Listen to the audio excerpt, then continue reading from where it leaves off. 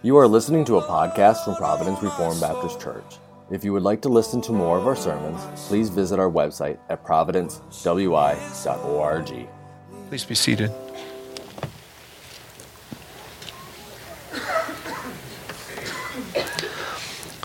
So not all of you have been through with us through December, through the Advent series we've been doing, but we have each week started with a birth account, things that happened surrounding the birth of Jesus, things that were said between the angel and Joseph and Mary, and between Simeon and Joseph and Mary, and all of these, the things that happened surrounding the birth itself in Bethlehem and the shepherds. But the point from the very start is that when we look at those stories, that's not where it began. Of course, it began in eternity past, but these are things that were very specifically prophesied. So I'm going to read to you from the Gospel of Luke, chapter 1, and I'll put the words up on the screen since you probably can't see a Bible tonight. Just after the Lord had appeared, and this is one of those births in the Bible as I introduce this text. If you look at what happened with Abraham and Sarah, Abraham and Sarah were well advanced in years. Sarah was post-menopausal. There was just no chance there was going to be a baby. And yet, a miraculous birth, God brought through supernatural and natural means a birth to those two. You see the same thing with Manoah and his wife in the book of Judges. They were childless, and that was such a hard thing for them, and yet God allowed them to conceive even as they had advanced in years. And there were other accounts like that in Scripture, and there was another one given right here in Luke's Gospel. That was the parents of John the Baptist, and they were so grieved that they couldn't conceive. And in a once-in-a-lifetime opportunity, as Zechariah the priest is ministering before the Lord, he gets this message that they're going to have a baby. As he prayed, God answered his prayer, and he said, how's that going to be? I mean, he's standing in the presence of God, and he should have known. An angel showed up, and they always bring messages, and they're always right. But he doubted, and yet God blessed anyway, even though Zechariah had to be mute for a while. And so here we were after Elizabeth is going into her third trimester. Here is news coming, and we read, "Now in the 6th month the angel Gabriel was sent from God to a city in Galilee called Nazareth to a virgin, engaged to a man whose name was Joseph, of the descendants of David. And the virgin's name was Mary. And coming in, he said to her, 'Greetings, favored one, the Lord is with you.'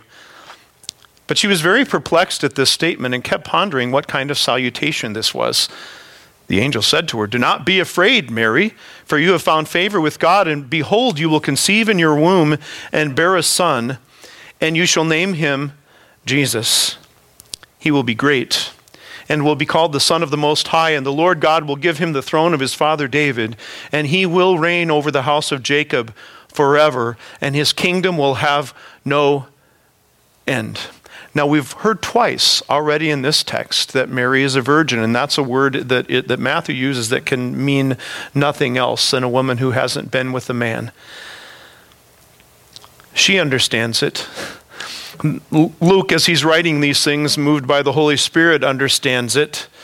But then Mary asked the question. She didn't doubt like Zechariah did. Uncle Zechariah had some real reservations about whether God could pull something like this off. And Mary's just saying, I don't understand the biology here. She isn't questioning God, and you'll find that out if you read the rest of the story. Mary said to the angel, "How can this be, since I am a virgin?" The angel answered and said to her, "The Holy Spirit will come upon you, and the power of the Most High will overshadow you, and for that reason, the Holy Child shall be called the Son of God." Now there's our New Testament, our surrounding the birth of Christ snippet. But is this just something that leaps into history, or is there a background to this? So what we're doing, like we've been doing each week in December, is stepping back 700 years. And I will give you a little bit of the context to what I'm about to read. Isaiah the prophet was the pastor to kings. Isaiah the prophet was the pastor to King Ahaz. King Ahaz had, we would say, grown up born again. He was the bratty church kid. He was in the youth group. He knew all the right answers. He had everything just right down the line. He could have beaten any of us at Bible trivia, at least Torah trivia. Ahaz had, I'm sure, because the scriptures commanded, and his father would have made, his father Jotham, who was a godly king, would have made him study the scriptures, read it every day, would have made him make his own copy of the scriptures. But Ahaz had said, I want more. This is not enough. There's got to be something to make this more exciting. So he looked around as king, and he abandoned the worship of the living God, even though in name he said, well, he gave lip service to following the Lord. But he said, well, why can't we just bring a little more spice in? So he found the pagan way of worship in different lands and redesigned the temple. And he thought he could just kind of freestyle it. We talk about the regulative principle of worship here from time to time. That's something that he threw out the window. We'll worship God in our own way. And so time and time again, the prophet Isaiah came to King Ahaz and warned him that the Lord is not speaking through the false prophets that he wanted to listen to. He went everywhere he could to find a prophet who would tell him what he wanted to hear. And one day, I'll read a little bit before I get to the text that we're going to study together. It came about in the days of Ahaz, the son of Jotham, the son of Uzziah, king of Judah, that Rezin, the king of Aram, and Pekah, the son of Remaliah, king of Israel, went up to Jerusalem to wage war against it, but could not conquer it. When it was reported to the house of David, saying, the Arameans have camped in Ephraim, and that means the Arameans were an enemy nation just to the north and the east of Ahaz, and they were knocking on the door. Ephraim was just a little ways north of Jerusalem. The Arameans have camped in Ephraim. His heart and the hearts of his people shook as the trees of the forest shake with the wind. And the Lord said to Isaiah, go out now to meet Ahaz, you and your son Shear-Yashub, at the end of the conduit of the upper pool on the highway to the fuller's field. So, simply put, King Ahaz was threatened. There was a threat that, according to this text, made him very much afraid. He went about his normal business, but if you've ever been living in fear for one reason or another, it tempers everything you do. You just wonder, is somebody out gunning for me? What's going to happen? And there's just a dread that has overcome you, that overshadows everything you do. Ahaz, you realize, had made his bed and he was beginning to sleep in it. And just to tell you the end of the story, the Lord promised Ahaz that he was not going to be brought down by the Arameans, and he was not going to be brought down by Israel, the 10 northern tribes that had split off. He was not even going to be brought down by the Assyrians in whom he had put his hope, the mighty kingdom to the north and the east. So he's out at perhaps a place for gathering water, perhaps a bathing site. The upper pool is something that had been around for a long time. And the Lord said, go meet him. Take your son with you. This is a family-based ministry. So Pastor Isaiah took his son and went out to meet the king at this common pool, which, by the way, historically is the reason why there was a settlement in Jerusalem to begin with, because there was a natural spring close to Israel. So you've got your history for tonight. And here's what he said. Through the Lord says, here's your message to the king. Take care and be calm. Have no fear. And do not be faint-hearted because of these two stubs of smoldering firebrands on account of the fierce anger of Rezin and Aram and the son of Remaliah.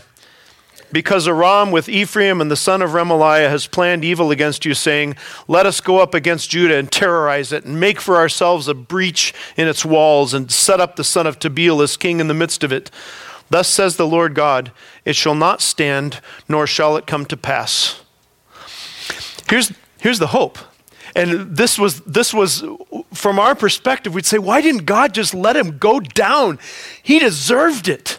He deserved it. He replaced worship with the living God. He was running his own way. If ever, some of you who are here this morning, if ever anyone deserved to have their picture on a Google search of the word iniquity, it's this guy. This guy's running his own way. He wants to do exactly what he wants to do. Let him go down. And yet God sends one more time a message and says, you're a son of David.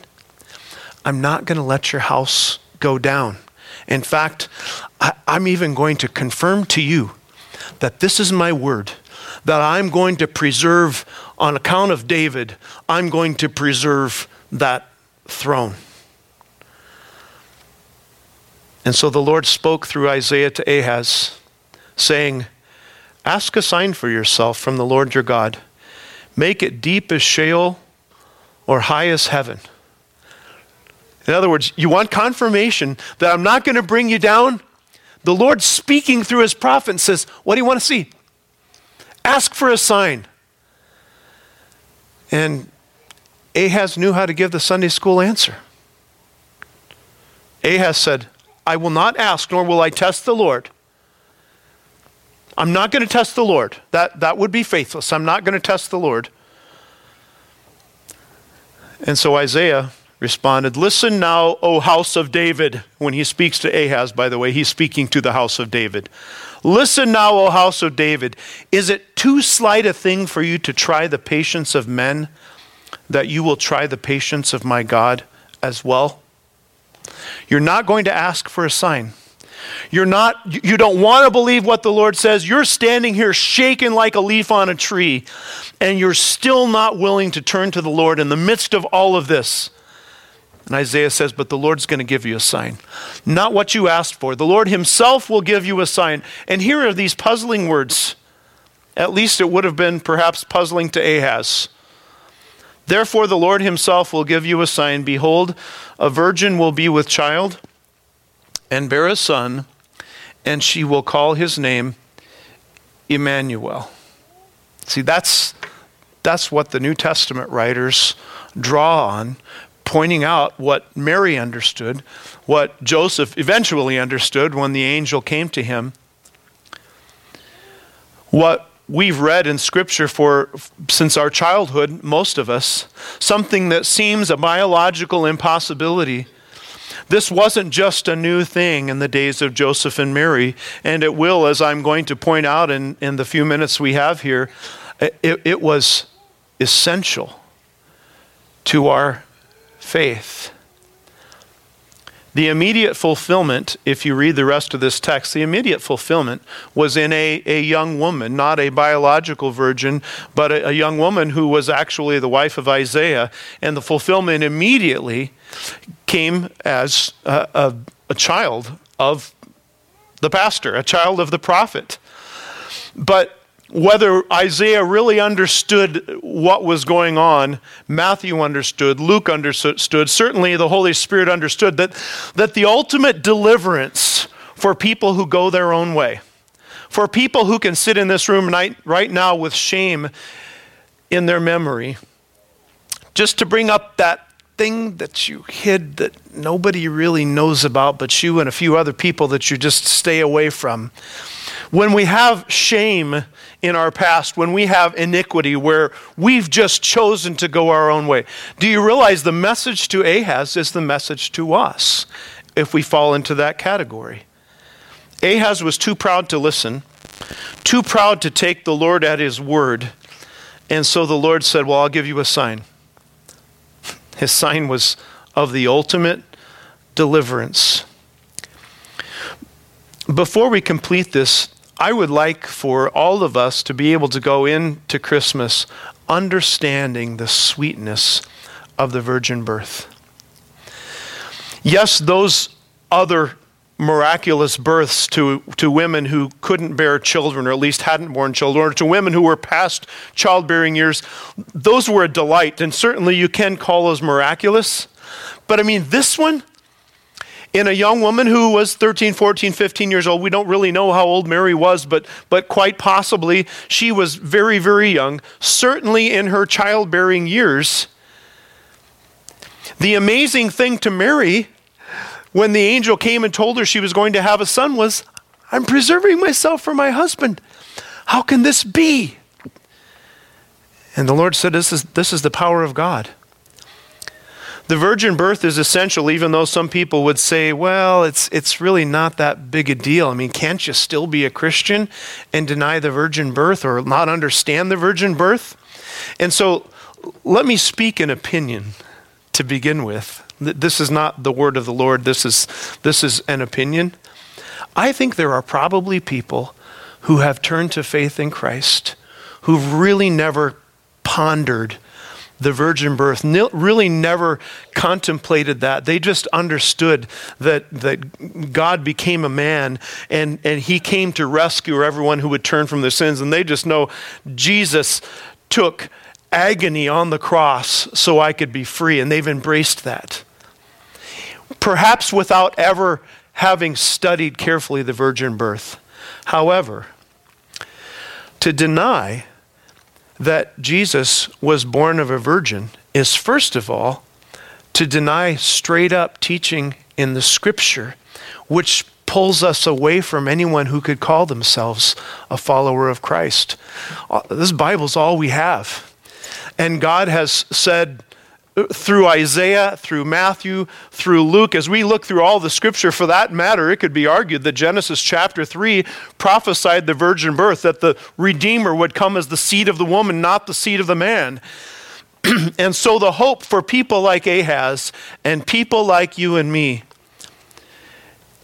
is that a sin bearer would come who did not possess the sin nature of a human father and yet bore the body of a full human being, a man who was tempted in all points just like you and I are, the lust of the flesh, the lust of the eyes, the pride of life, and yet lived a perfect life.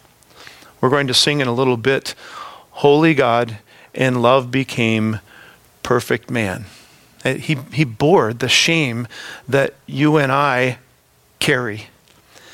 And so the hope for Ahaz is the hope for you. Even though Ahaz, in his rebellion, would refuse to listen, it didn't change the message. And so Isaiah said, here's your sign. Here's your sign. God becoming a man. And that's where the name Emmanuel becomes so important. The place where his people live is Emmanuel's land, because Emmanuel means God with us. And the only way that can happen is if Jesus is born of a virgin. Let's pray. Father, we bless you for the truth of this gospel message that's based on what you've spoken in your word. Make it our joy as we're considering Jesus tonight and tomorrow and in the coming days with all of the celebrations that could easily take us away from those thoughts. Make us worshipers of the King. God become a man. You working what is, from our perspective, an impossibility, and yet you, the creator of life, conceiving in the womb of the Virgin Mary, your one and only Son. We thank you that you've revealed to us he has no beginning. He has no end. He bore our sins and was tempted in every way like us, and yet remained pure. As we look at this last candle of Advent, the purity of your Son, make him our joy. In his name.